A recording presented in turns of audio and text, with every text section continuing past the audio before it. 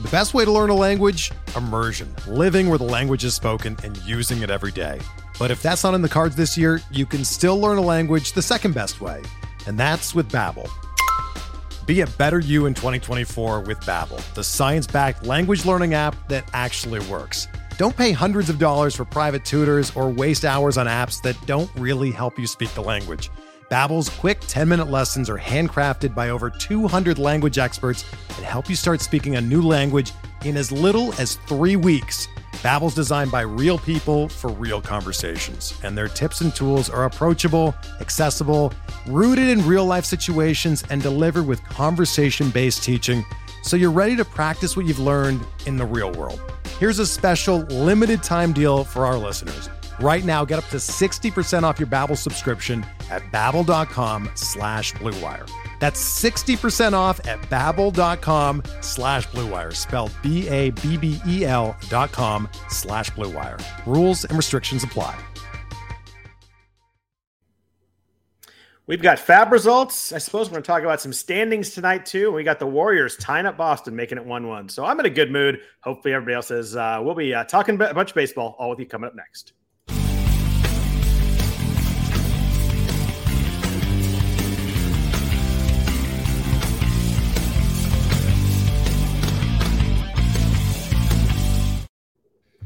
Happy Sunday evening, everybody. Welcome to the RotoWire Fantasy Baseball Podcast. I am Scott Jenstead, joined as always on Sunday nights by Jeff Erickson.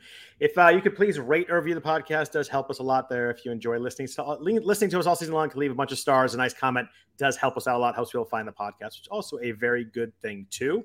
If you happen to be watching us live, watching the video, feel free to comment, chime in, any questions, comments, concerns, etc.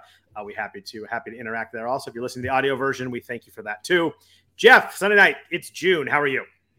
I'm good. I'm good. Tired. Had another soccer tournament this weekend. 5 down, 1 to go. Our team's actually playing one more, but we'll miss that one. But we talked off air. Tell us what your daughter's record is in their tournament so far. Well, we lost today, so our first loss. I want overall record. 18-1-1. We're good. I'm gonna go ahead and say that's pretty darn good. Yeah, so tough day, but teaching moment, right? Team played a different tactic against us. They did it specifically for us, which in a way is an honor right there, especially when you're talking youth soccer. Right. It was a good day. We got out coached, so we'll do teams better. Have to go like Steph Curry boxing one on you. You're doing something right? Yeah, exactly. How well did that work out, by the way? But yeah. So after going 18-0-1, are kids upset to lose, or they're kind of like, I was going to happen at some point? All right. Yeah, I mean, especially in the moment. It was frustrating. I mean, we had a million shots, million opportunities, just couldn't finish. But they handled it pretty well in stride, all things considered. I mean, it's been a joy of a season, and I'm surprised we didn't lose an earlier one. Right. And I'm also surprised we lost this one, if that makes any sense. Gotcha. But, that's awesome. So, yeah. Hopefully for the benefit of your team, none of them are Angels fans, Jeff, because it is rough in Anaheim right now. They have now lost 11 in a row, and it seems like each one is more impossible. Today they lost on a Bryson Stott 3-run homer after Joe Madden took Raisel Iglesias out after 27 pitches and brought in Herget, gave up a 3-run bomb. It's funny, you and I talked about, we're like, the Angels are hanging in there against the Astros a couple weeks ago, and suddenly you blink, and they're 8.5 back. They're 1 under 500. The AL West looks like it's actually over. Well, it's just – and we knew they were probably not going to be able to hold up, but I didn't think it would be in 2 weeks. 11 in a row, that's hard to do. And Trout hasn't had a hit in a week. I think it's as long. He's like 0 for 25 or something, his longest hitless streak ever, I believe. Yeah, the Yankees did a number on him, and then now everybody else is doing a number on them too. So I have very few answers. Thor is dropped off, which we kind of expect a little bit. But Iglesias blowing it today, didn't see that coming. Yeah. And then I thought the hook was too fast. He got the out in the 8th. And then, he hadn't pitched in 9 days. He didn't pitch the last 9 losses in a row they had. He's at 27 pitches, and you're bringing in Bryson Stott comes up. They're 9-hitter. Guy's a lefty, but you bring in Herget, however you say that. At 27 pitches, I think I just let my closer finish it right there, right? Like we win or lose with him on the mound.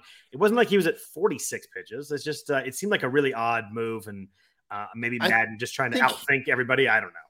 I'm not going to really hang this one too much on Madden, though, because, I mean, Iglesias did give up the granny to Harper. To Bryce, And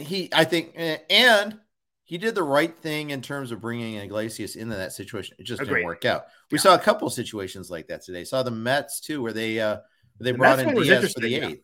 But now that was a little different because they were losing when he got up. So I don't think they thought they were going to have a bottom of the 9th. So I wonder if they were ahead, if they would have done that.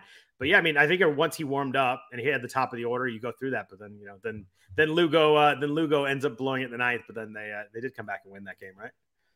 They did. The Mets won in the 10th. So yeah, they split with the Dodgers after losing those first 2 games. The Dodgers got swept by Pittsburgh. It looked really good, beating the Mets twice. And the Mets came back pretty good. That was a pretty good series in Dodger Stadium this week. Yeah, indeed. And the Dodgers, they played 31 games in 30 days. They ended up like 19-12 in that stretch, but they lost 5 of the last 7 this past week. I'm going to give them a pass. That they're not in the same case. I'll say this about the Angels: despite it's pretty damn hard to have an 11-game losing streak and still have scored more runs than you've allowed this year. That's true. Their run differentials plus 11 shows how well they were playing before this streak. I mean, they were 27-17. They're playing really well. It's hard to lose 11 in a row in a season and come back from that. It's just like if you just like manage to win like 3 or 4 of those, if you're like 4-7, 3-8, like that's not that big a deal. But God, 0-11 just kills you. It doesn't get much. And check this out: their next 9 games are 4 against the Red Sox, 3 against the Mets, and 2 at the Dodgers. Oh man. Yeah. So, I mean, they're home finally, but I mean, still the opposite of a soft landing spot coming out of that streak for sure. Yeah. They're not out of it yet, perhaps. It's funny. You mentioned the Yankees earlier. We think of the Yankees. We think like these guys hit so many home runs. We think about Aaron Judge and his 21 home runs. The Yankees pitching is just freaking insane right now. It's so good. Their team ERA is 2.73 in the American League. They're better than the Astros by like 0.18, and then it goes down. They're like 0.5 ahead of any other team in the American League. They're all their starters. I think Jordan Montgomery he was at 3.04 before today. I guess he probably went down a little bit, but that's their worst starter ERA of their 5 guys. It's crazy how well they've pitched. He's at 3.02 right now, and he's bringing it the rear. Yeah. Yeah, it's really nuts. It really is nuts. And this is while the offense has picked up around baseball a little bit in the last month or so too. It's not quite happy fun ball. It's like merry, kind of mildly pleased ball. Yeah, I'm trying to think of a synonym for fun, but I'm not thinking very clearly tonight. So, but it's not quite there, but it's definitely not April 15th ball at the moment either. No, it's not. I mean, you look at the starters. Jordan Montgomery's got a 1.01 whip, and that's the worst whip of their starters. And it's crazy. And then you got Clay Holmes comes in, his ERA is 0.34. Michael King has top 5 strikeout percentage out of the bullpen. And they're doing this without Aroldis Chapman. They're doing without Chad Green, who having Tommy John. I mean, it's crazy how many arms they have all over the place. It's kind of fun. I like Jameson Taillon a lot. Severino coming back. It's good to see some of these guys come back and return to being really, really good. Always a matter of health with some of these names, but I don't know. You get into playoff series, you guys are healthy. They're gonna be tough to beat. Absolutely. They're rolling right now. And they're doing it with some guys out. No Britton all year. Chapman's out still, and he was bad before that. Do you since we're talking about, do you think Chapman? What do you think happens when Chapman comes back? I know he's throwing right now. He seems like the arm's fine, just the Achilles. Do you think they just stick with Holmes? Do you think they share it? Do you think? I mean, Chapman had a quote saying, he doesn't care what he does as long as they're all pitching well in the bullpen. What do you think the Yankees do with that situation? I have been on record, and I was kind of like hot takey on Sirius XM this week, saying that there's a non-zero chance Chapman doesn't get the job back. First of all, he wasn't pitching that well. He may not have blown a save technically. I definitely think it's non-zero, but where do you put it in if you had to stick a number on it? Because I think it's more than 50% that they let Holmes keep it right now. You're in my camp then. Okay. Yeah, I am. I just think that I think Holmes finished with 20 plus saves this year. Oh, and there you go right there. That'll do it right there. So the reason I ask is Aroldis Chapman was available in one of my main events. He was dropped last week by Dalton Del Don.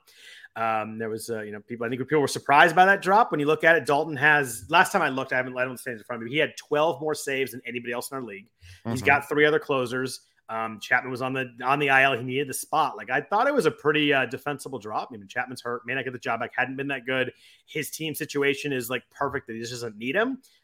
He went for 151. So the bidding was not overly crazy. I was in, but nowhere near that high just because I have like 2.5 closers there. I just didn't really need one. And I just don't know. Right. I don't think he's going to get the job back fully, but certainly an interesting name to see dropped in May. It is. I understand initial reactions are like, how can you drop him? Right. And then I think if you think about it a little bit more, yep. Why should Dalton be able to be required to play a man down to everybody else? I mean, that's essentially what he'd be doing because he doesn't need him. Yeah. He just doesn't need him. And it gets money out of the free agent pool, which I think is a small side effect of that. $150 out. I think he probably thought he'd go more than that, but I'm looking at it right now. He has 42 saves.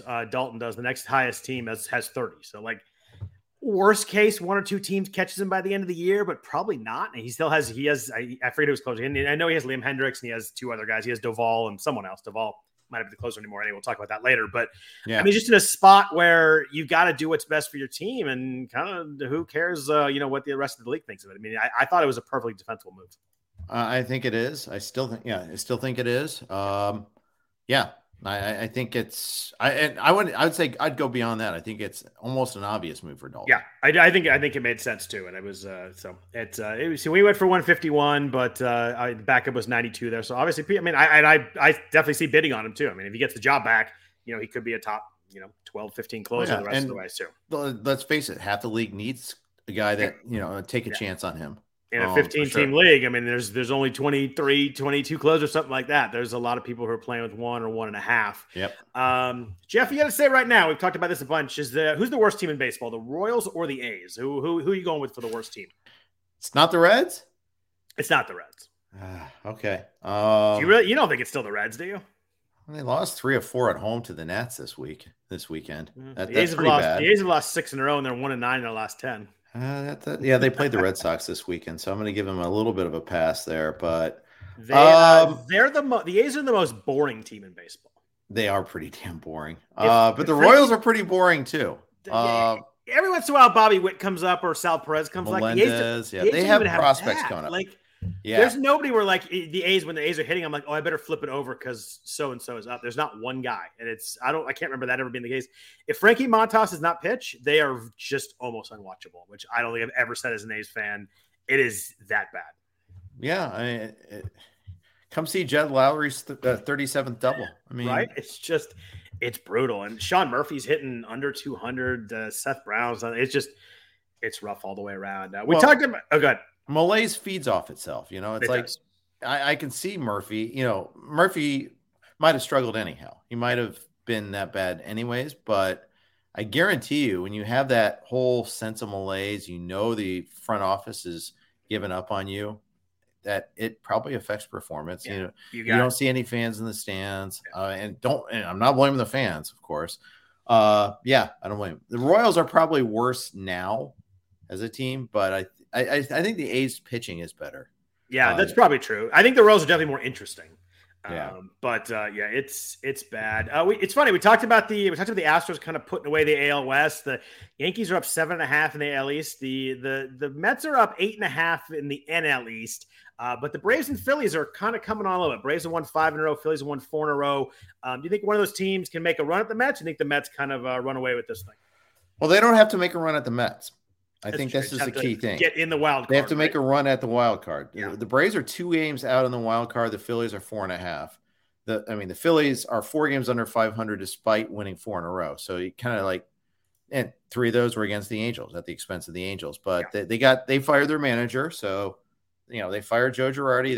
They're getting maybe that dead cat bounce. I mean, you look at the roster though. I mean, it's not a bad roster. It's ill-formed. It's misshapen, but it's still a roster that has a lot of talent on it. The starting pitching and offense, they can do those 2 things well. That's like, half the equation, maybe even more, maybe like 3/5 the equation, depending on what role you assign to defense and relief pitching. But defense is hideous. That's always going to be a problem with Philly. And then the relief situation is just awful. And I don't know what Girardi was supposed to do about that. I've kind of said tongue in cheek, aha, good thing they solved the bullpen by firing Gabe Kapler. I do think he got kind of scapegoated for how this franchise was built their bullpen. But I think that the Braves, we've seen that they can make a run. Yeah. We saw it last year. And that they're willing to make moves to help make that run too. The Bryce Harper stuff is wild. I mean, we know he's playing with an injury that if there was no DH, he wouldn't be playing around. He can't play defense. He can't throw. I think the days of Bryce Harper not fully living up to his potential are fully out of everybody's vocabulary finally. I mean, the dude is unbelievably balling right now, hitting 309, 13 home runs, 40 RBIs, 39 runs. He has 6 stolen bases too. Like just what he's doing with this injury. I know that he obviously can hit, but I mean, he's still got to be bugging him. 51% hard hit rate, 16% barrel rate. Dude is among the elite of the elite in every way. Yeah. The one thing I have him in one of my 2 mains. We have him, Tim and I want to make sure he gets credit too, but I'm paranoid about them shutting him down. Yeah. And there's nothing I can do about it. There's just no action I can take. And a keeper league is different. Them winning games and playing well is a really good thing for you guys though. Yeah, absolutely. Absolutely. I have him. I do have Harper in a dynasty / keeper. It's called XFL. The salary component and it's OBP. So he's even more valuable there. And so I'm super paranoid there. Yeah, it's been fun to watch. I mean, hit the grand slam today. I mean, a spot where like he's got a homer or they lose that game. Like it was that point they were down. I think they were down 4 at the time. He tied up the game. Yep. It was wild. But so speaking of your main event team, I think it's June. It's a good time to kind of take a look, assess where you're at. How are your teams doing? I know that some people on Twitter talked about me wanting to talk about some of my teams. No one wants to talk about my team, Scott. One of my teams is doing really well. But how are you doing before we get into that? 3rd and 5th, respectively, in my leagues. It's a good spot. That's a good spot to be in as we start. Play, it'll play. But overall, I don't think it's that great overall. I think around 200 or so. Okay, so there's 700 something teams, so that's 189 and 236 to be exact. Nowhere in the strike. I'm not in the striker zone. Goodness gracious, damn war dog. Yeah, no. Are you the feeling that you're in a good spot though? Do you feel like you're kind of just hanging on to those spots? Like how do you kind of feel as we get into the last? I feel okay. So the Vegas team, I actually thought was a little shakier. It's doing a little bit better right now. And we get Tatis back eventually at some point in time. And suddenly May has made you feel a little better about not taking Byron Buxton too. Yes, that is also true. I mean, there are other mistakes were made, but yes, that one is not feeling bad. I feel really darn good about taking Jordan Alvarez. That one's kind of the gift that keeps on giving. He might be a sneaky best top 5 hitter in baseball right now. He's so everything fun. He does. He just hits the ball all fields. He's so damn good. Yeah. He is. Will Smith, I mean, he homered today. He's fine.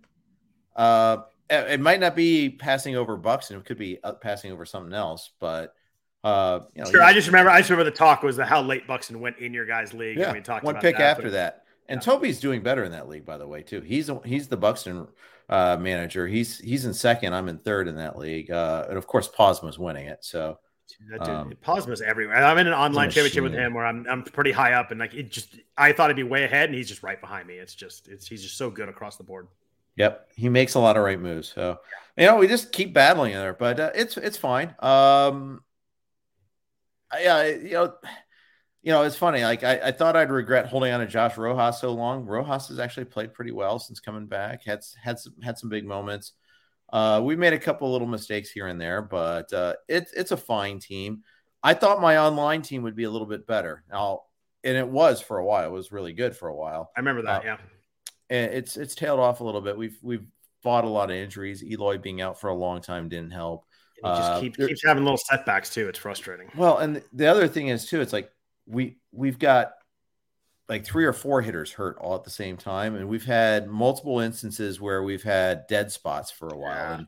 And you can only have so many guys on your bench, right? And I mean, I assume they're all hitters you can't consider dropping. It's not fringy kind of guys either. Well, Adames and Eloy. Maybe we should have dropped Joey Wendell. Maybe that was the answer. But we've got a wealth of starting pitching in that league. Our team ERA in that league is 2.89. We knew We knew it'd be a good pitching team. We knew that was starting pitching team. Been a little wins unlucky, but it's a good team, I think, for the most part. I kind of like when you have one, like you're really good something, because you guys can really focus your fab on hitting. You can really kind of focus your bench on hitting. Closers. And closers is what we have to focus on, because we came out of the draft with a half a closer, Scott Barlow, and a couple of stabs. Right. We picked up Clay Holmes. Took us a little long to activate him. That's a pretty damn nice pickup, though. Yeah. So, also, I need Clay Holmes to get 20+ saves, so we'll see about that. But, I mean, why would you move him right now unless you felt like he's capable of giving you extra length? I don't think they move him unless he, struggles a little bit and Chapman comes back and starts gassing people. Because the thing with Chapman is the walks are fine when he can go out there and gas everybody at 101 miles an hour. He can walk two guys and strike everybody out, but it's just not the same. The swing strike rate's not the same. The strikeout rate's way down. He still throws 97, which is, obviously ungodly fast, but when he used to throw 101, it makes a big difference. The slider doesn't, you can kind of wait an extra, it's not a half second, a tenth of a second on the slider, but for major league hitters, that matters. His strikeout rate's 23%. I know it's a small sample. Obviously he's got 14 innings, but, at least the first month and a half of the season, he was a different pitcher. And I don't think money will play a role in their decision because this is the last year of his contract. Yeah. Miguel Andujar might argue with that, considering Joey Gallo and Aaron Hicks are playing over him. Yeah, but what's Miguel Andujar hitting anyhow? 230. Yeah, it wasn't super special. Three stolen bases, though. Yeah, I know. I'm sorry. I take it back. He's hitting 270. Andujar's hitting 270 now? Yeah, but only 43 plate appearances before they sent him down on Friday, but then he's obviously upset about that. Yeah, well, and he's got a 279 OBP. So in real life, he's got a 596 OPS. Why are we all up in arms about this? I don't get it. Because Joey Gallo's hitting $160 or something like that. Yeah, okay, fine. But it's not like Andujar is the hitter equivalent of Clay Holmes. Right. It's not like he was out there hitting 340 and matching homers, and they're like, why are you sending me down? But and he hasn't really been good since 2018, something like that. Yeah. Now he's got his playing time has come in fits and starts. I get that. That's part of it. Yeah. It's interesting. So my team is up there, as I'm sure you know. I think I'm 4th overall right now on my online team, and it's just it's been fun. It's and you're really 71st in the other team too, for that matter. 70. I think I'm 71st in the other team and doing pretty well there. That one's a little has some more work to be done, but it's funny. You look at the team that's 3rd overall, and I took a dead spot in the 9th round. I took Akil Baddoo in the 9th round, and it's just literally dead. I took Tyler Mahle in the 11th round. It's nothing but hurt me in that pick, and I've used him for all those weeks. So it just shows how interesting it is. And then look at Ranger Suarez in the 14th round. There's a lot of mistakes in that draft, guys who have not worked out. It just shows that. Bobby Dalbec in the 15th round. So that's 4 of my top 15 picks have either been negative helps or literally zeros. So it shows how much you could do with a couple of late round picks. People ask me, what's been good about it. It's good to break out. I had Tony Gonsolin in the 20th round and Kyle Wright in the 28th round. That's just when you get two pitchers like that have been so good the first couple of months. Obviously, who knows what happens if Gonsolin can stay healthy, if Kyle Wright can stay good. But you get two guys that you can throw every single week. In the 20s, it makes a huge difference. It makes up for those early mistakes. It does. It really does. Gonsolin's been huge.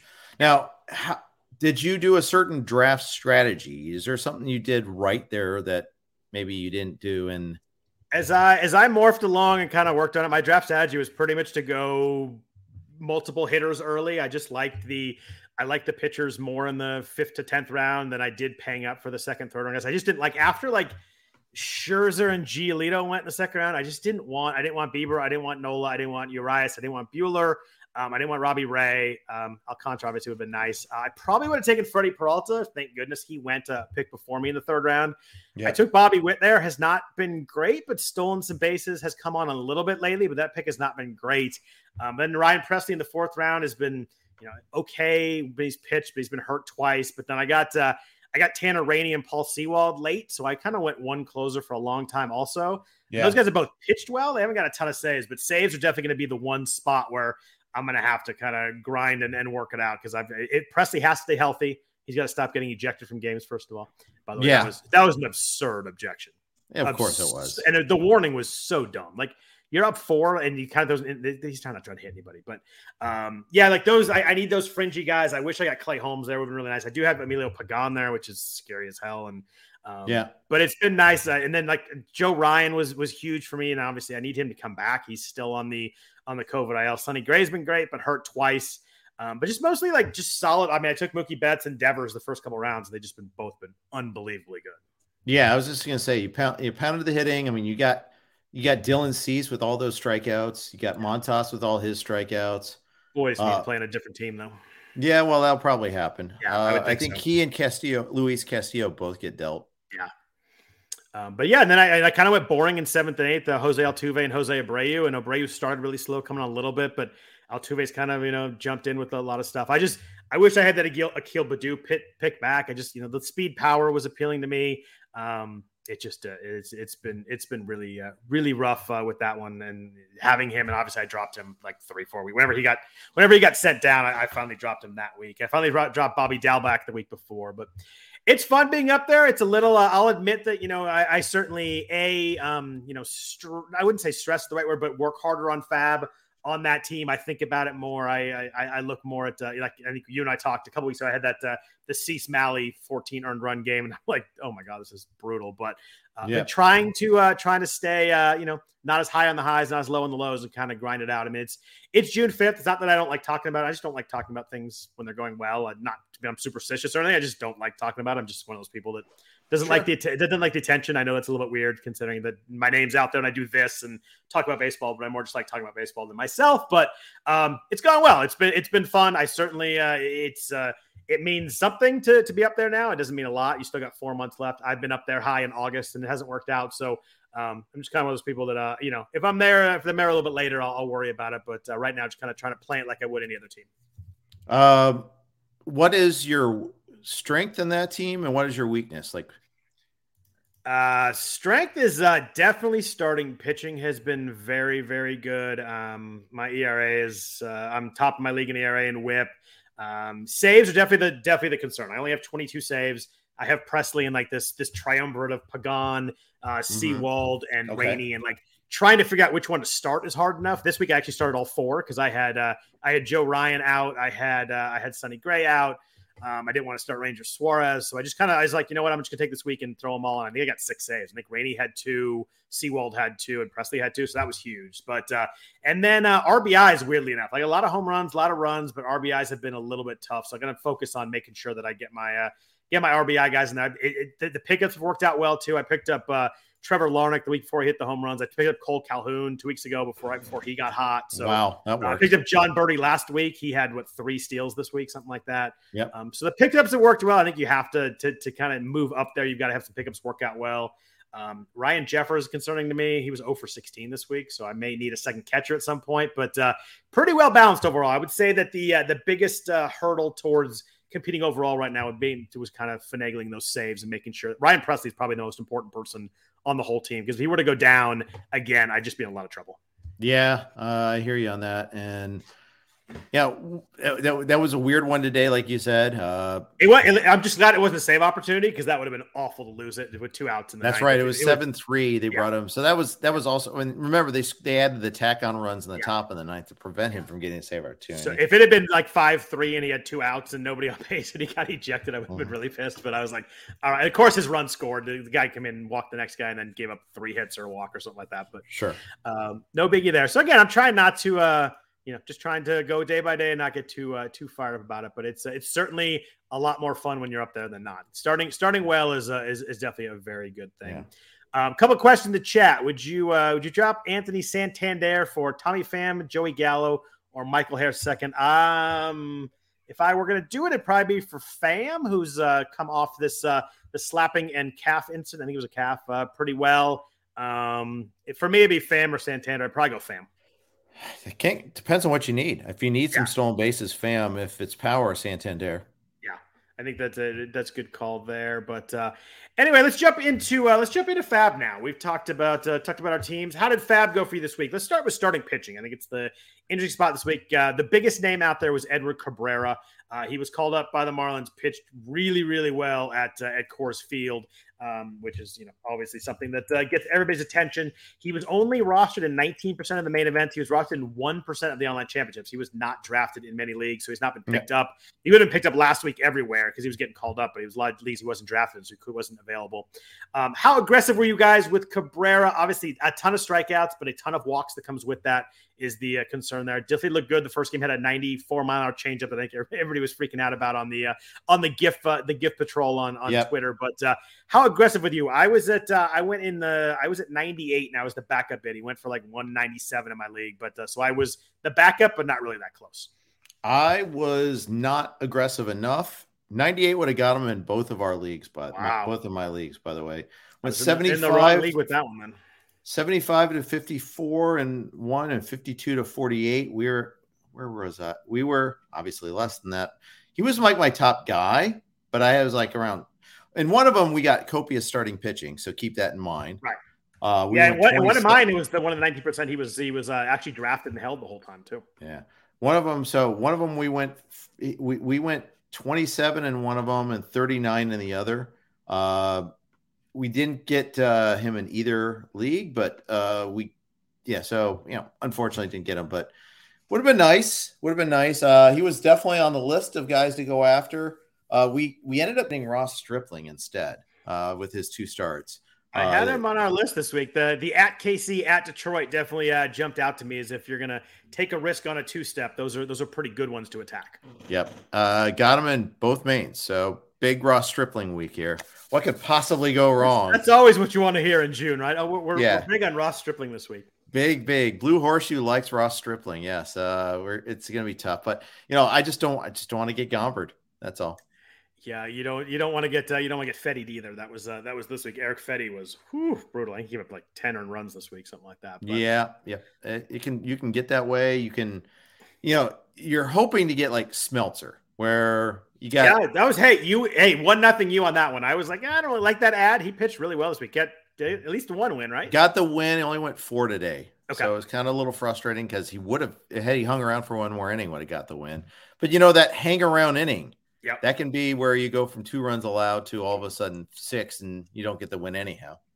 Yeah, I've been there many a time for those. It's always like, I'll just get through 5. And then you're like, oh, suddenly I have 5 earned runs on my slate here. But yeah, Cabrera's interesting because Cabrera actually pitches twice this week too. So, I mean, that added to the fun. He faces the Nationals. Then he's at Houston though. So that is that's one that I'm really happy about that first start. And then you get at Houston and it's kind of a duck and cover start right there. It is. It's not like the Dodgers or Mets, I feel like, but you also have a lower strikeout upside too against them.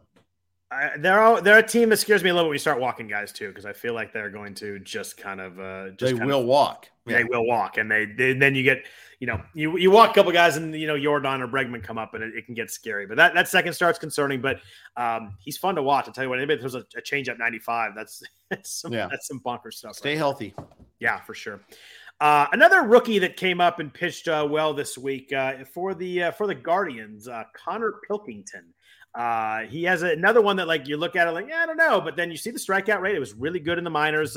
In 2021 in AA, strikeout rate was over 30%. He was with the White Sox, then he was with the Guardians franchise.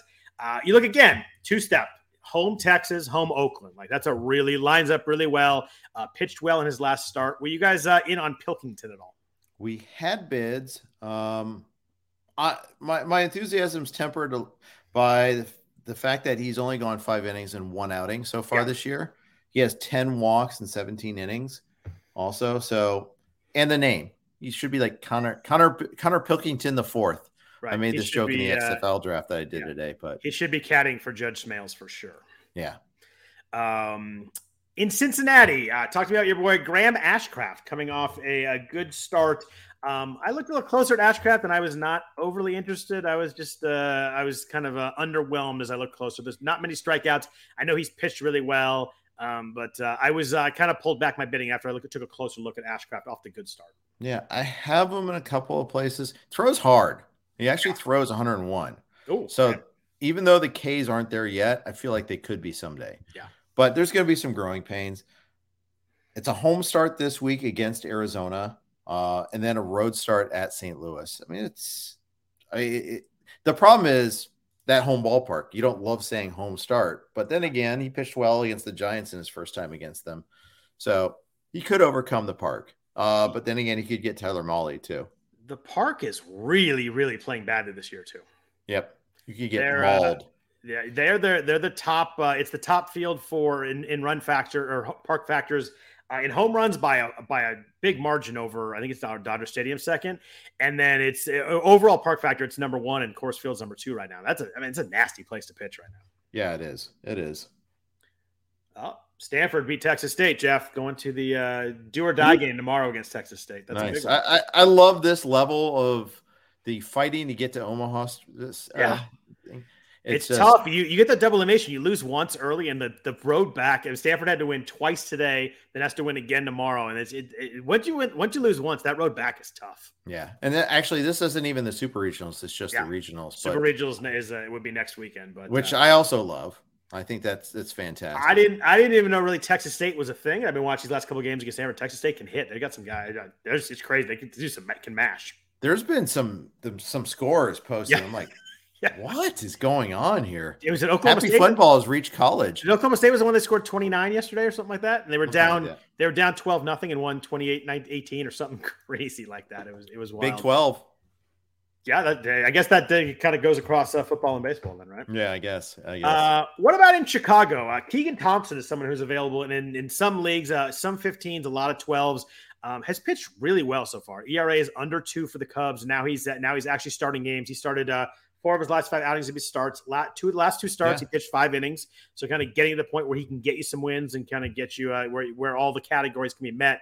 Do you like Thompson, someone who might be helpful as we go forward here? Yeah, I grabbed him in yogurt like a week or 2 ago. Nice, ahead of the game. I like it. Yeah, I needed pitching badly. I don't even know how much ahead of the game I was, but he's pitching at Baltimore this week, and normally we say, at Baltimore, but not this year. There started to been some home runs at the puzzle piece cutout part of the field, but yeah, for like 2 months, it was only Aaron Judge could hit home runs over that part of the wall, but right. It's getting to be, I think, warming up ball a little bit, starting to be not quite as crazy. But you mentioned Stripling. We talked about a few guys here. I think Cabrera was obviously the big prize in pitching. Was there anybody else that you guys are really after in pitching this week? No, it was a tough week to find guys. I felt like I looked like 5 times, and every time I looked, it was like Ashcraft, Pilkington, Cabrera, and maybe a little Thompson, maybe a little Stripling. I really had trouble finding anyone that was remotely interesting, which is tough. Dakota Hudson was available in one of my mains. I was the backup bid. I've never been a huge Dakota Hudson person, but he kind of just seems to way to get it done. But he's never get a lot of strikeouts, but pitches for a good team, pitches for a team that gets results out of guys. I was in on the bidding, but got up in like 13% strikeout rate. Like it's a fine line. You better pitch really well because you're not getting strikeouts. I will say the Cardinals are a strong defensive team. Yeah, and so that helps. Yeah, and they're just at least they were strong last year. I'm not sure if they're as strong this year because they've had so many injuries, but I think that typically I want the Cardinals defense behind my pitchers, so that's good. To the person that posted in the chat about the pitching staff, your pitching staff is absolutely insane. So I think you're going to be good with that one right there. Those are all good pitchers right there. Jeff, let's jump into relievers. But first, a note from our sponsors at Blue Wire. We're driven by the search for better. But when it comes to hiring, the best way to search for a candidate isn't to search at all. Don't search, match with Indeed. Indeed is your matching and hiring platform with over 350 million global monthly visitors, according to Indeed data, and a matching engine that helps you find quality candidates fast. Ditch the busy work. Use Indeed for scheduling, screening, and messaging so you can connect with candidates faster. Leveraging over 140 million qualifications and preferences every day, Indeed's matching engine is constantly learning from your preferences, so the more you use Indeed, the better it gets. Join more than 3.5 million businesses worldwide that use Indeed to hire great talent fast. And listeners of this show will get a $75 sponsored job credit to get your jobs more visibility at Indeed.com/Blue Wire. Just go to Indeed.com/Blue Wire right now and support our show by saying that you heard about Indeed on this podcast. That's Indeed.com/Blue Wire. Terms and conditions apply. Need to hire? You need Indeed. This is the story of the one. As head of maintenance at a concert hall, he knows the show must always go on. That's why he works behind the scenes, ensuring every light is working, the HVAC is humming, and his facility shines. With Grainger's supplies and solutions for every challenge he faces, plus 24/7 customer support, his venue never misses a beat. Call quickgrainger.com or just stop by. Grainger, for the ones who get it done. Thank you for indulging that. We appreciate the sponsorship there. Jeff, relief pitchers, it's been a weird month here. I have an online championship team that's up there. I think it's like 30th overall, something like that needs a closer badly. There's always closers out there in 12s, and they just aren't right now. It's been like 4 straight weeks. I picked up Devin Williams for a week. I've kind of moved back and forth, but it's hard to find guys. There's just not jobs changing hands right now. The situations that are kind of muddled or staying muddled, we have a lot of teams that just aren't anybody you want to pick up. Was there anybody on the relief pitching side that you were adding this week? You know, Tanner Houck was warming for the Red Sox in the 9th, but it's clear like they may use him a little bit more there, but they kind of like him multi-innings. The A's situation's opening up a little bit. Danny Jimenez has struggled a little bit. The Giants is a mess right now. Camilo Duvall pitched in the 6th one night, then 9th the next night. Daniel Hudson in LA, Kerry Kimbrell had some mechanics issues, but he kind of came back well. Any of those names interest you? Was there anybody else you were looking at? What'd you kind of do with the relief pitching market this week? So Hudson was of interest to us. Tanner Scott, a little interesting. Yep. I mean, because one ex-Orioles relief pitcher trying to get the stab at the Marlins closer job was not enough in Cole Sulser, and the disaster of a week.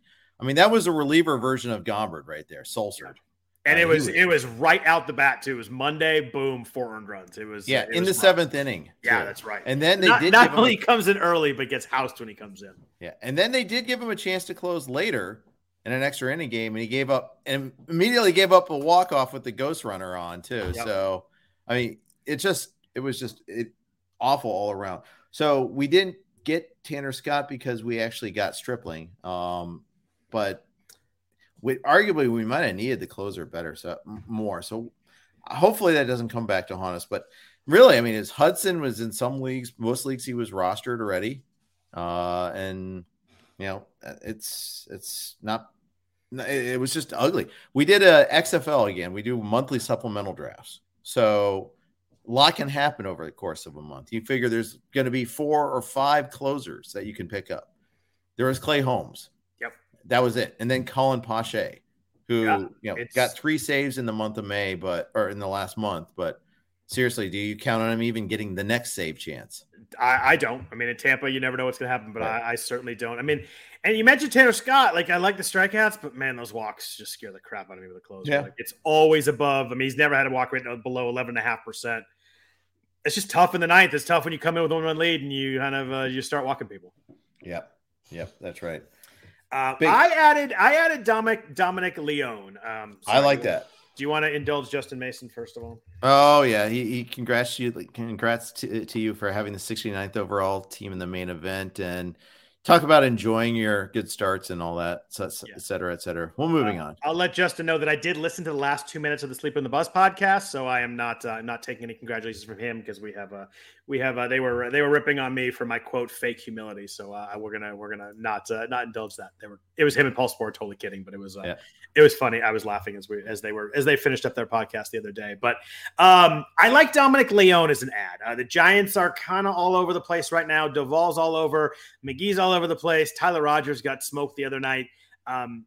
Dominic Leone has a 29.7% strikeout rate right now and a 4.1% walk rate, 18.4% swing strike rate. Like, if you just look at the skills, everything looks really good. He's given up a few home runs. I think the walk rate's been an issue in the past. He's been over 10% the last 3 years.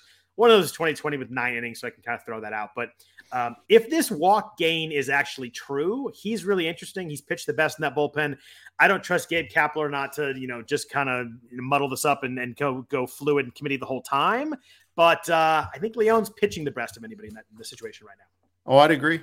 I agree with all points of that statement too. The not trusting Kapler part could be Jake McGee, for all we know, because he's healthy again, even though he's terrible. But it's just, you never know. And the Giants, they're not like, I mean, let's face it, they're not the Reds, they're not the A's, they're not that bad, but they're not the same team as last year either. No, But they always find themselves in close games, no matter when they're good or bad. Yep. They're always finding themselves in close games. I picked up Leon for $5. It's one of those things like I'll see what happens the next week and kind of go with it. But I think he's someone that might be usable if he shares the job situation too. Like if he can get 8 or 10 saves, I think it works really well. And if he's not, he's back pitching the 6th or 7th inning. I just dropped him in a week too. I think it was a $5 stab, but I thought it was the right time to do it right now. I'd agree with that. One other note on Daniel Hudson. Kimbrel pitched 2 innings today. Yeah. So.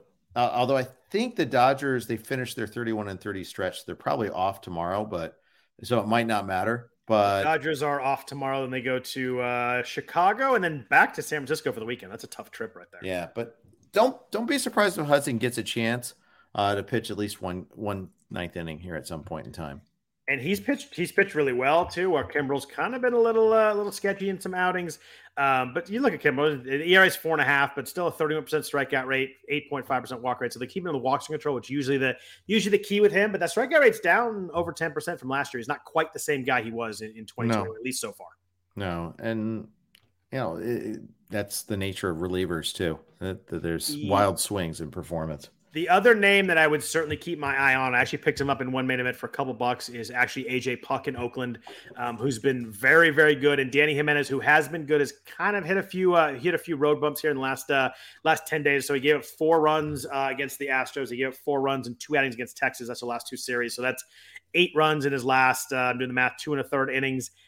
Has been really good until then, but Puck's ERA is like 1.4, something like that. He gave up a home run today to Rafael Devers, which, no harm done there. He's kind of, he's gotten many a good pitcher, but I think Puk is at the point where he's pitching really well, and the A's might want to see if he could be the guy to close kind of going forward. And I think maybe they give him a shot to do that in the second half.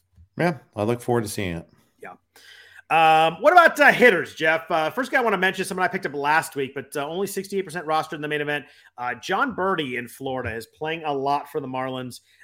They had some guys go on the IL. They've had some guys not playing well. He led off today. He's kind of moves around. He plays second, third, play the outfield. Just someone, though, if you need stolen bases, he already has. We talked about him, and remember 2019 was a big season for him. He had 17 steals and only in about half a season. Already 7 steals in 25 games. When he gets on base, dude runs. Yeah, absolutely. I remember, was it 2020 or 2019 where 19. He had like 19 where he had the month of Berti basically there. He won some people some leagues in that month of Berti. Yep. They just finished their Coors Field trip, so there is that. But yeah, he's getting the playing time. Joey Wendell's hamstring injury is going to keep him out a while, getting a PRP injection for that. Yep. So Berti's got a little bit of an opportunity here. If he can stick the landing, he could keep the job for the rest of the year.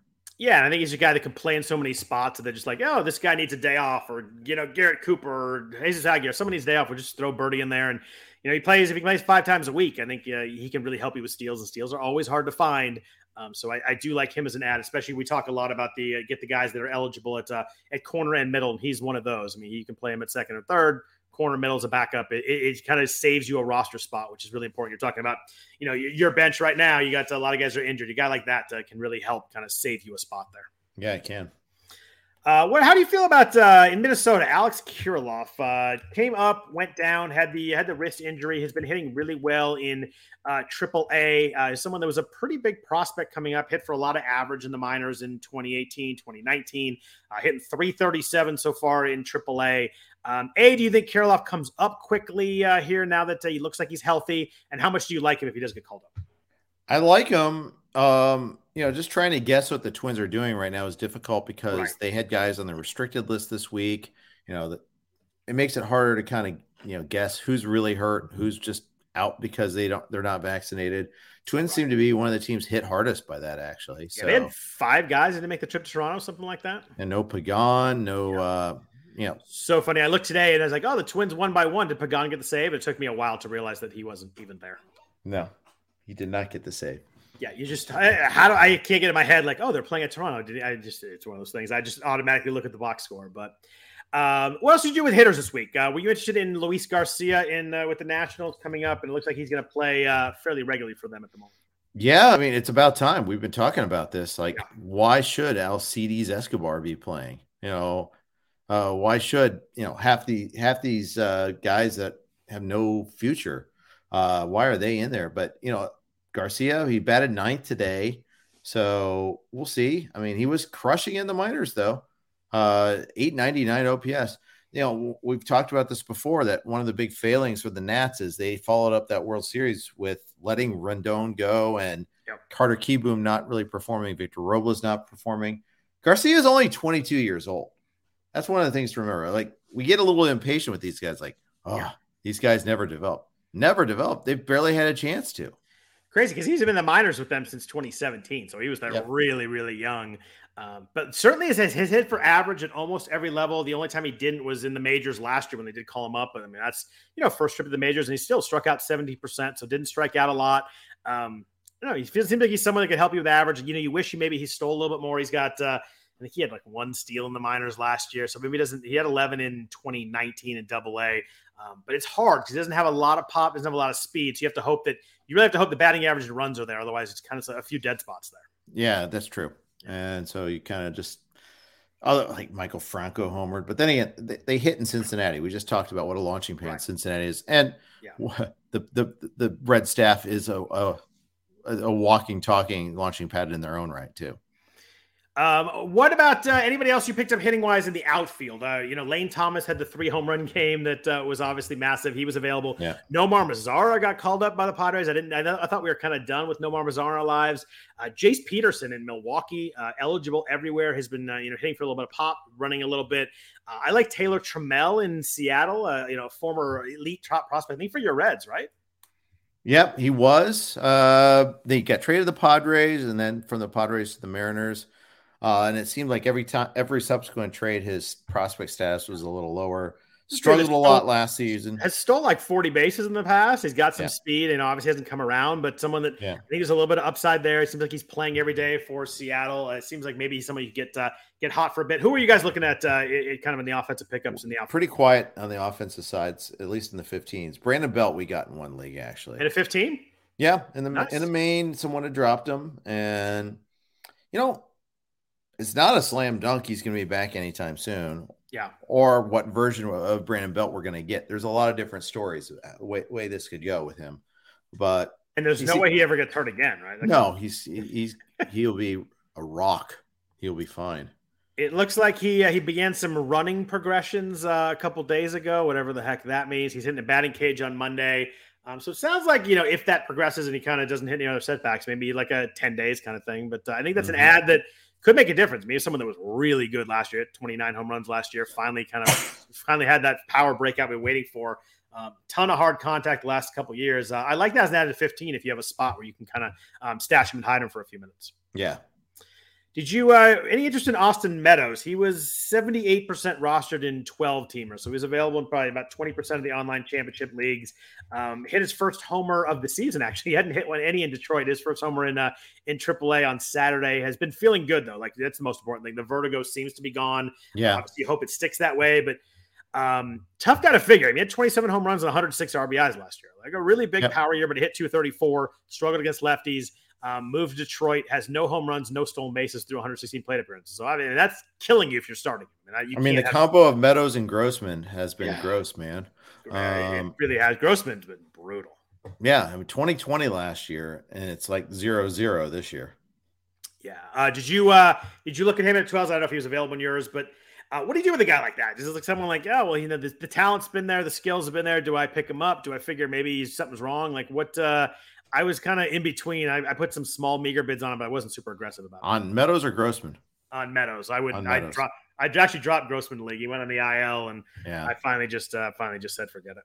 Smart. I think with Meadows, I have him on he was on my IL. I'll probably activate him in time, but I'm not happy about it.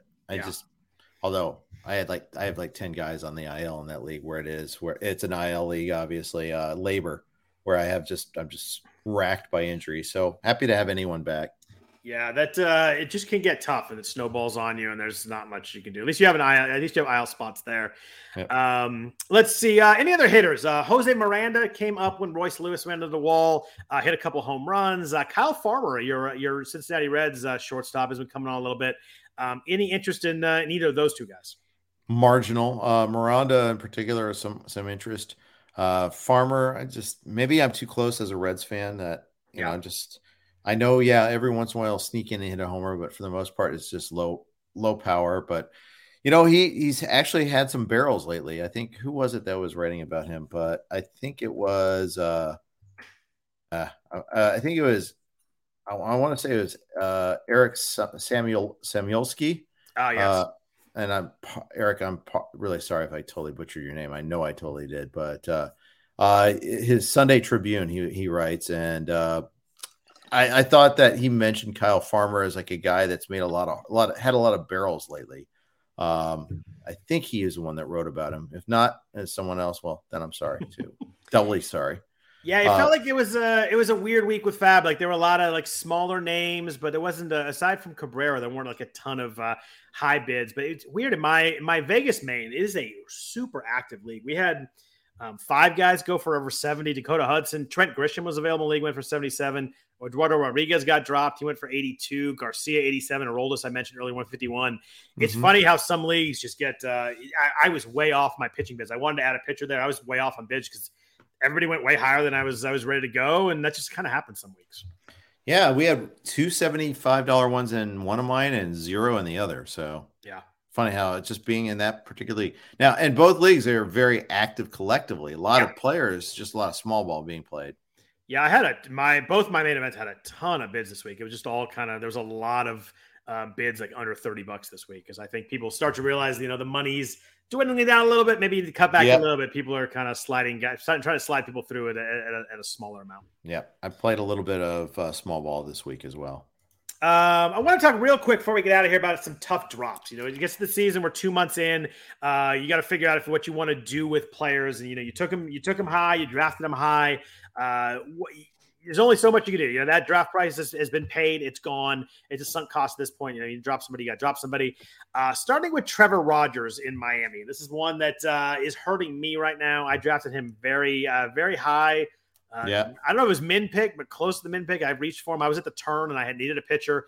I've really liked him last year. It has been really rough this year. Strikeout rates down, walk rates up, ERA's 5.8. He got smoked in Coors this week. Obviously didn't start that one, but what do you do with someone like this, who obviously was really good last year? 2.64 ERA in 133 innings. How long are you waiting for someone like this? It's shown it in the past, but clearly not. There's nothing showing right now at all. I mean, the velocity is not down. At least it wasn't earlier. I need to check his last start, but overall it's the same. But it seems like his secondary offerings, his changeup was really good last year. It's just not the same as it was last year. No, and I wonder just how quickly is that fixable?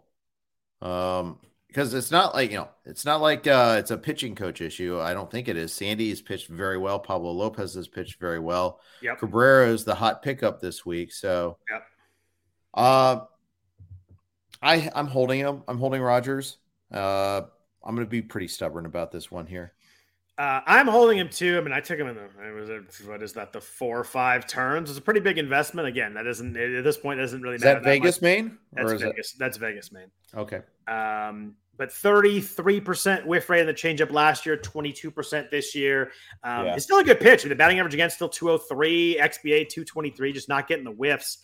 And, you don't get those strikeouts. There's guys on base, and it's just I don't know. I'm holding for a bit. I think I'm throwing him this week. They face Washington. If I can't use that, then maybe I need to get rid of him. But right, you hate to drop a guy you took in the 5th round that you has this much upside. I think I'm a hold for a while, but in a 12-teamer, it's probably getting close to that bridge. Yeah, I'd agree with that. Someone who I am more willing to drop, and I dropped in 12-teamers, and about 8 rounds later, is Ranger Suarez. We talked about it a little bit last week. I actually have him in my main event team we were talking about that's high up there. I had a bid in for – he was actually my drop. He was my drop for Cabrera. I didn't get Cabrera, so I held on to Suarez. Do you see anything here that makes you optimistic about him going forward? Because I really don't. I don't, and I actually kind of feel bad that I didn't see this coming. That last year, even in his breakout season, some of the underlying metrics didn't support the ERA. And that's on me. And this is a guy that, last year jumps off the page as the anomaly. It does. You look at it, every number sticks out as like so much different than the rest of his career. And maybe I just kind of figured maybe he had found something and figured it out. Like he was so good for so long last year. And he's very much on my fringe. I think he's a drop for me in 12s and the slightest of ever of holds in a 15. But I think 1 or 2 more weeks, that might not be the case anymore, depending if I get someone. I think he's very close to the drop list for me. At Milwaukee, home against Arizona this week. I almost feel like this is a last stand sort of situation here. It's a pretty good setup. I'm throwing it. If it's bad, he's probably gone. If it's good, he maybe earns a place back. But I think I was at the point where I'm either dropping it or throwing it. And I tried to drop it for only one guy, but I would have put more conditionals in if I didn't want to throw it. So I'm gonna throw it, see what happens. And if it's bad, he probably goes out. He probably goes off my team next week. Yeah, I think that's a fair construction. A hitter, Yoan Moncada in Chicago is someone that we were very excited about 3 years ago. A lot of people were excited about him this year. Kind of thought the bounce back was coming. Yep. He was injured. He's certainly, just kind of back now, but 77 plate appearances so far, Jeff. He's hitting 135. He has 2 home runs. He has no stolen base. He is not a stolen base guy anymore. Anybody those are gone. He had 2 double-digit times in the past. He's stolen 3 bases the last 3 years. I mean, that's kind of out the window. Hard hit rate is really low, 32.7%. K rate's up to 28.6%. Walk rate's 2.6%. I get it, 77 plate appearances, but they have been a rough 77 plate appearances. Are you on the drop bus here yet? On the bench bus, but not drop bus, I think. I think there's a possibility he tried to come back too quickly. The team needs me. Other guys have been hurt. With the timing of his injury was pretty unfortunate. Jake Burger has played okay. Yeah. Has had his moments. So had a couple they have a replacement. Big home run earlier this week. It feels like when his hits come, they come in big spots at least. Yeah. Yeah. So I'm at least entering the conversation now of whether to drop or not to drop, but I'm even holding on to him in 12s right now. I'm stubborn that way. I used to really like Moncada. He was one of my targets a couple of years ago. I was off this year. I think I'm dropping 12 and holding a 15, but it's been a long time of him not just hasn't done much since 2019. Yeah, but you're not put to the test on this one because you don't have him anymore. Not put to the test, which makes it a lot easier to make that decision, doesn't it? Yep. It's more fun when you are put the test on someone. What about in Chicago? I don't think he's quite droppable yet, but Seiya Suzuki started really well. Has been really bad since. In May, he had no home runs, hit 211.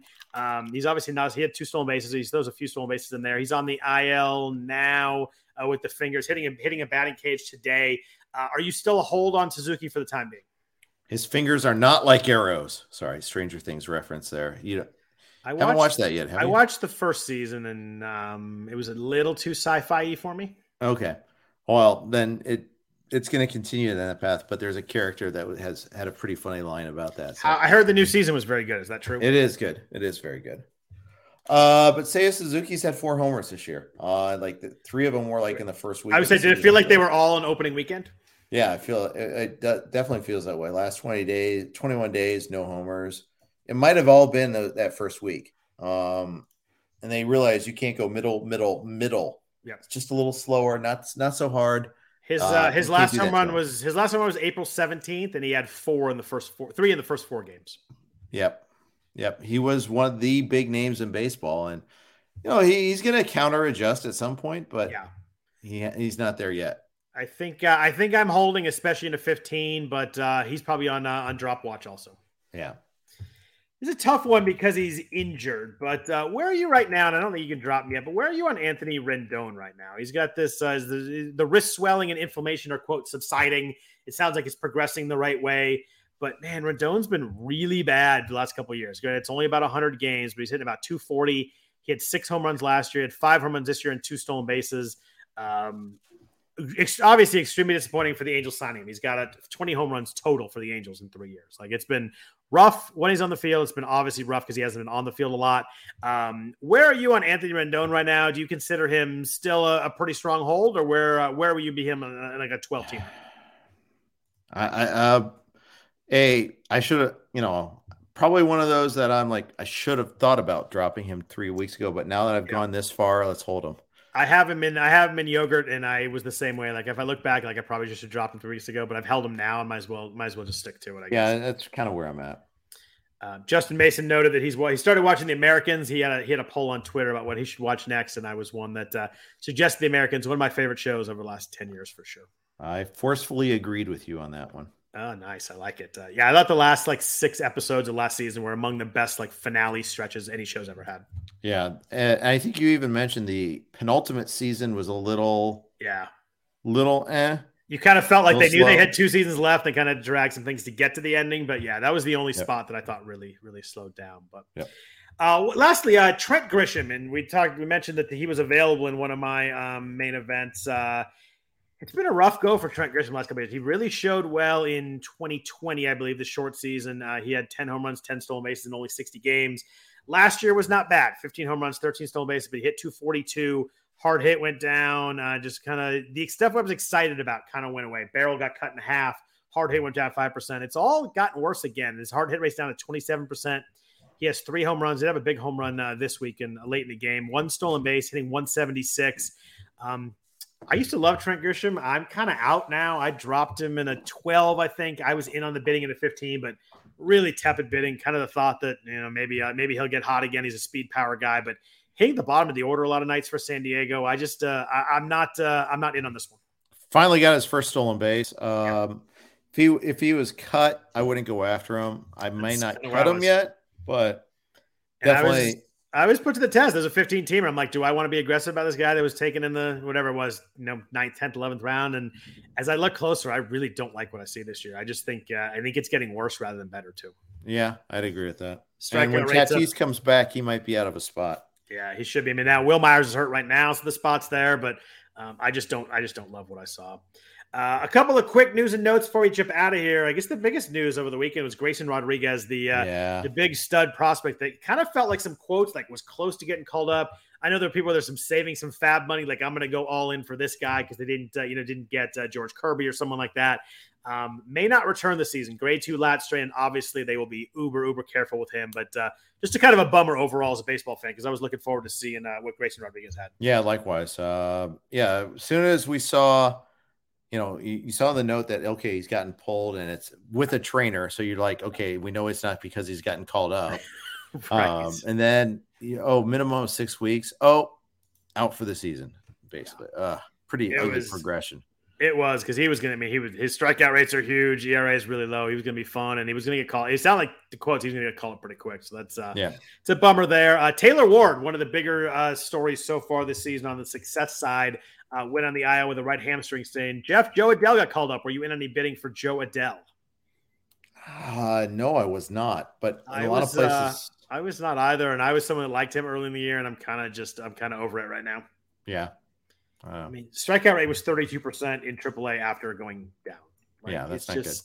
He has a ton of power. He can hit when he hits it, but man, the strikeout rate is just going to be. I think it's just always going to be an issue. Yeah. I mean, until it's not, but as of right now, it certainly still is. Couple of pitching notes. Tyler McGill, the baby goat, as we call him, had a rehab outing on Sunday. Looked really good. 3 2/3, 5 strikeouts, touched 98. Might need one more. Might be back for this weekend, but that's big news there because McGill was one of the really good stories the first 5 or 6 weeks of the season. Yeah, and with Max Scherzer's non-setback setback, was that the weirdest? Said he got bit by a dog on his non-pitching hand, and it was on his pitching hand. They said it wasn't a big deal. It was kind of a crazy, strange. Twitter when they get reporting stuff, it always cracks me up. But it seems like he's fine. Yeah, looks like it. Yeah. Clayton Kershaw pitched today for the Rancho Cucamonga Quakes. I think he threw 59 pitches, and Dave Roberts, after the Dodgers game, said that Kershaw's next outing will be with the Dodgers. So it sounds like next weekend we'll see Kershaw back with the big team. Yeah. And you can see it. I mean, they probably don't want to have too much of Mitchell White. They wouldn't mind actually giving Buehler an extra day rest. Giving their whole staff a little bit of an extra day rest. Rough week for Walker Buehler. He did not pitch well this week. No, he did. With his 2-start week. Yep. I think I tweeted this. I don't have Buehler anywhere, so I'm not worried about him, but I'm worried about him. Yeah, that makes sense. If you have Kershaw in the league, are you starting him with the thought that he's going to pitch Sunday? He threw 60 pitches today, thought maybe 75 to 80 next week at the Giants on Sunday. Are you throwing that start if you have to make your decision tomorrow? I think so. If it's M's pitching staff, no. But right. For most of us, Probably, yeah. Most of us mortals are starting him in a 12-teamer. Maybe I'm seeing what my options are. Maybe throwing a closer instead or something like that. But I think in a 15, he's definitely a start for me, and probably most of my 12s, he's probably making that start too. I think 75 pitches to Kershaw. You have him. Who knows how much he's going to pitch, how many starts he's going to make. I think I'm going to want every one of them and make sure they're on my team. Yeah, I think you're probably right about that. Eloy Jimenez said his legs are not ready yet. Remember, he needs a few more days. I think maybe we'll see him by the next weekend is kind of the hope, I think. Yeah, I mean, take your time, do it right at this point in time. Yeah, right. You just don't want any more tweaks there. Both Dylan Carlson and Tyler O'Neill in St. Louis sounds like they'll definitely be up by the weekend. Could be activated for the next series. Sounds like both their rehabs are going well. Tyler O'Neill especially actually is kind of ahead of schedule at the moment. Yeah, 2/3 of their outfield is out, so other people have to step up. But I really want to see some more. All the original starters. I want to see Tyler O'Neill back. I want to see all these guys back. Yeah. Jeff, do you know when Joe Ryan is pitching again? Because I'd like to know. No, I mean, it was legit COVID apparently. Yeah, he threw off a mound this weekend, throwing a bullpen Monday or Tuesday. Might need a rehab start. I mean, that's how far he's missed like 2.5 weeks now. Honestly, you want that rehab start though, because you know who his next opponent is? The Yankees. Yeah. Yeah. I looked at that and I'm like, I better make sure that I have a ninth pitcher for that spot because I don't think I want to throw Joe Ryan off 3 weeks against the Yankees anyway. So I kind of hope he goes down for rehab so I can throw him the next week anyway. But that would be a good arm to get back because he was much like McGill. He was one of those guys that was really good the first 5 or 6 weeks. It was really helpful. It would be nice to get him back. 100%. Jeff, anybody else that in the baseball world that you want to talk about? No, I just want hey, this is Striker Cast, so wanted to congratulate you on your resounding win. I mean, no, your good start so far. Yeah, it's like I said, a good start's better than a bad start, but man, it's baseball. We got 4 months to go. There's a lot of movement yet to happen, but I'm sure I should rather have those 2 months of stats banked than not for sure. Yeah, absolutely. And I can't enjoy it and be happy about it without talking about it a lot. So anybody out there, Yancey Eaton, who thinks I'm not happy about it, thinks it's going to be jinx, just a matter. I don't like to talk about it, but I am very happy with the start and enjoying every day of it. Yes. Beautiful. Well, Jeff, always fun to chat baseball with you on a Sunday night. Next week you're here or not here? I will be on the Emerald Isle. So I didn't know what day you left. So we'll have to, I'm going to find a fantastic host. Nobody can fill your shoes, but I'll find someone to partially fill your shoes. How about that? Thank you. You're too kind. Beautiful. Thanks everybody for listening. If you want to follow Jeff on Twitter, hear all about Ireland. The Twitter handle is at Jeff_Erickson. I am at Scott Genstead. We can chat there. If you have any other baseball questions, any other sports questions, always willing to talk there. Thanks to the nice comments in the chat. We always appreciate those. Thank us for a good show.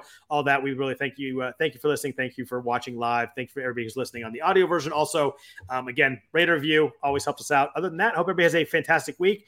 I'll be back actually next Sunday with a guest yet to be named, and then Jeff will be back 2 weeks after that. Hope everybody has a really great week, and take care.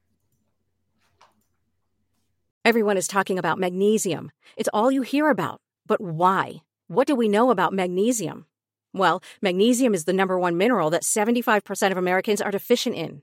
If you are a woman over 35, magnesium will help you rediscover balance, energy, and vitality. Magnesium supports more than 300 enzymatic reactions in your body, including those involved in hormonal balance. From functional medicine doctors to mental well-being and female hormone experts, we all know that magnesium is the one mineral to improve all aspects of well-being and health. But which one?